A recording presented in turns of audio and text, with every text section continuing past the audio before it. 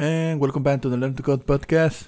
I've been watching some courses, especially one called, I don't remember the name, I'm sorry. It's Learn Python Programming and the Django Web Framework in one awesome bundle. It's basically several courses bundled up together on Udemy. And I am watching the first videos about Python. And although I do have some experience programming in Python, I think that it's really useful to gather around and pretty much refresh the basics. In my experience, every single teacher I've been watching on these courses does have its own opinions and programming guidelines. And it's interesting to me. Well, you may say, well, for example, I am currently watching a variables video. It's 5 minutes long. So what for if I already know how to declare variable in Python and how to use it? Well, what I'm doing here is that in my experience watching several courses, I may like to learn more about the person itself, about the teacher itself and his teaching method. And if I'm watching his or her videos by a certain amount of time, I'm going to realize, well, you know what? I already know the material he's talking about, but I am putting special attention to, basically, I'm putting more attention to how he teaches and how the content is delivered. On this particular course, I see that, well, although these are very simple concepts, variables, comments, how to do your first program, install Python, install a text editor. This particular person is basically just, these are very simple concepts. And he commits the sin of, I'm teaching this simple thing that most people already know, so I just blazing through it. And that's definitely my case. I don't need hand-holding with these subjects, especially with installing a text editor or Python itself. But I may like to see, well, maybe I'm not working on Windows, as the case may be for this person, or I'm not working on a Mac. Maybe I'm working on a Linux machine, and I may like to know how to do just that on this machine too. It takes a lot of work to cover several operating systems. I do understand that. And installing tends to be quite relegated to, you know what, maybe I should give it a 3-minute video, blaze through it. That's fine. Most of the people that are going to be watching these courses are first timers. And most people don't have the software installed.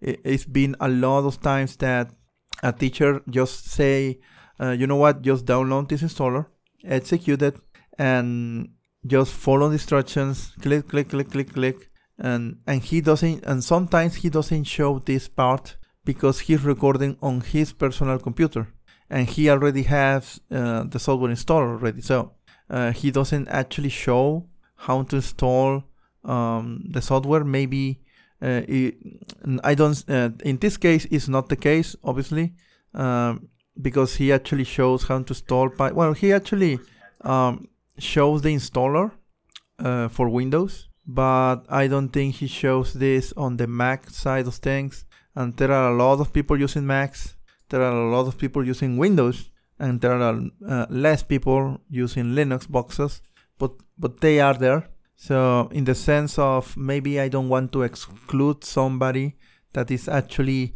giving me money for my course, maybe I should take the time to cover more operating systems, at least on the part of installing the software, because unknowingly you are setting an obstacle to the student. If there is the case that the student is not using Windows or Mac, and he's using Linux because of economic challenges or whatever other reason, the thing is that it's not covered here. And I do understand that getting the hang of your material and several operating systems may be hard, but at least you should cover Mac and Windows users, not just one system.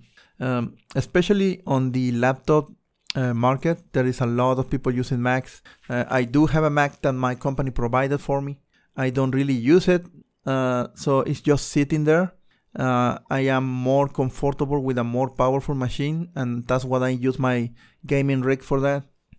And I do use an older computer, 2015 Office PC, I may say, that I use just for programming, just for office use. And I just bought a gaming video card, a really cheap one actually. Well, a low-end NVIDIA card. I think it's GTX 1050 Ti, something like that. It doesn't require extra power cables. That's great. So it means that it runs on the power provided by the PCI slot. So that card is basically the ideal thing to put on an older machine that doesn't have such power source. And you can basically make it run video games. But well, I'm digressing again, I'm sorry. So the thing is, getting back to the courses, what I'm doing now is learning about this man that is actually going to teach me the things I need.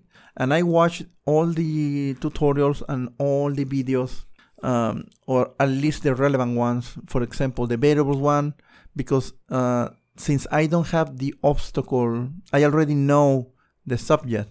So I can focus on learning about this guy and learning about his teaching method.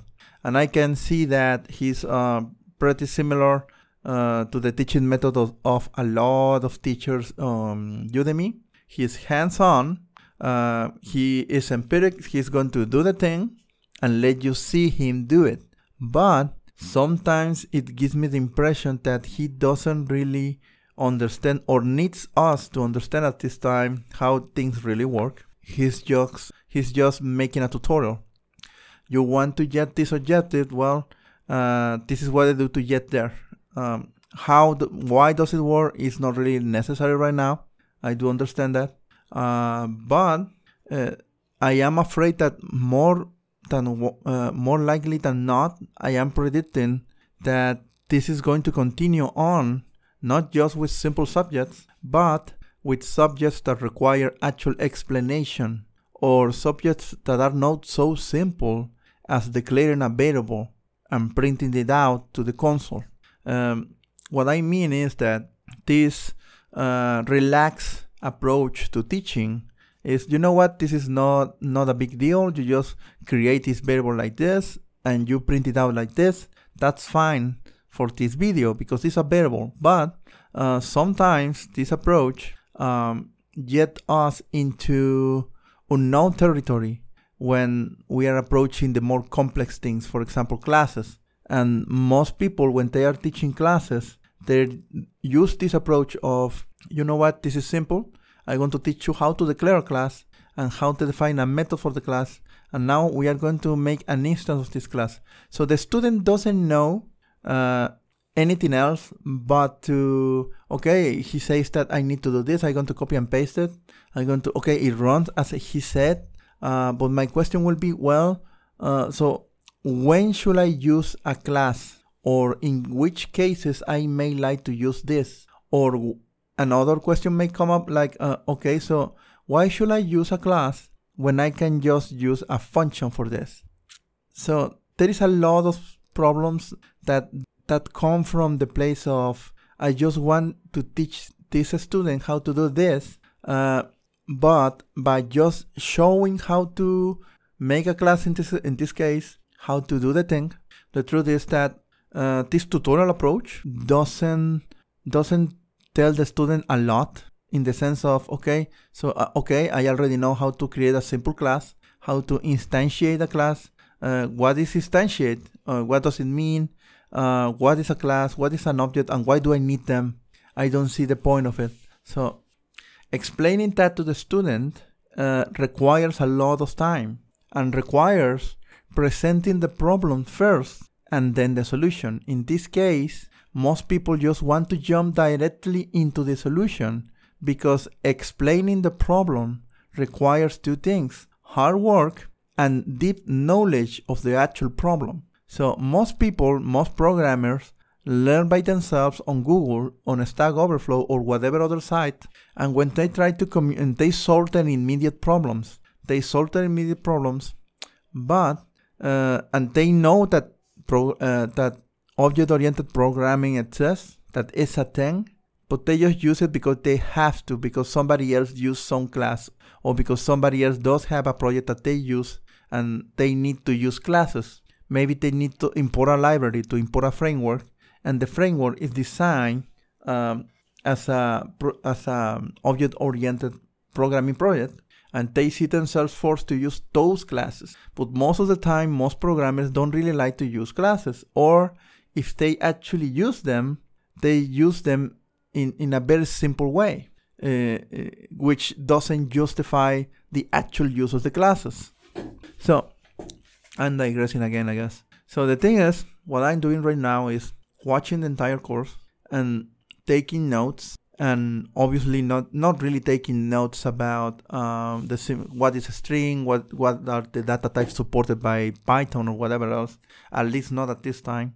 It's going to change that immediately the second I get into Django and the REST framework for Django. That's where I'm going to really need to take notes about the subject itself. So to protect myself from wasting time, I watch whatever free videos are on the courses, and I read the comments on the courses, and sometimes I fail to identify the fact that sometimes I'm learning something that is not going to be useful for me because of the versioning. What I mean is, I just bought a couple of courses last week, and I spent a lot of time studying those courses. And by the end of the first course, I realized that when I tried to code the thing, because I just watched the entire thing once and then I rewatched it, but coding alongside, it's an approach that I used to do to save time in the future, because I feel like if I just watch it one time and code immediately, I tend to miss information in the future, or don't understand the subject, and I spend too much time debugging things. So what I do is watch the entire thing once and then rewatch it, but coding alongside. So I already know everything, at least by a glance, and by knowing something in the future on the course, I can take decisions that improve my timing during the coding process. Anyway, the thing is, the tutorial approach is very limited. It's great for short videos to show something, to teach somebody else how to do something, but that the student already has the basic grasp of things. It's not a tutorial approach is not designed for a newcomer to actually understand the subject. And here is where the other side of there is other people, other teachers. I do remember a memorable one is Angela Yu at Udemy. She does have a complete bootcamp for web developers. I don't remember the exact name of the bootcamp. You can look for her at Udemy. There is a very big course on there. It's basically a bootcamp for web developers. And the thing is that she explains the basic concepts, and she even uses graphics. She uses how do you call it? Well, she just puts these little draws on the screen when she's actually explaining how variables work. And it may sound a little silly, I think, to explain something so simple visually, but the thing is that most humans are visual anyway. So you get to understand more a subject if you can actually visualize it. And in one of her videos, she even made this little animation explaining how to divide a string into two substrings using JavaScript. And she basically explained that a couple of parameters are passed to a function that actually divides the string. And these two parameters are numbers. And she explained how the numbers work and how, although it's a very simple function to use, one and I count myself as one of them, may get confused by what numbers to actually use in order to extract the strength. Okay, great. Oh God. Well, it seems like I'm going to be cutting this episode short. I need to get to work. I'm getting cold. But I am making an extra effort to actually make these episodes daily. I am working from home now. So, well, that's it, I guess. And as part of my job, before my actual job starts, what I like to do is watch courses and basically learn about what my job is about and what I need to do. And my objective is to dominate the technology required to do my job. So whenever needs arrive, I'm not in tutorial hell for that matter. Well, it seems like I got to go. Thank you for coming in and see you tomorrow.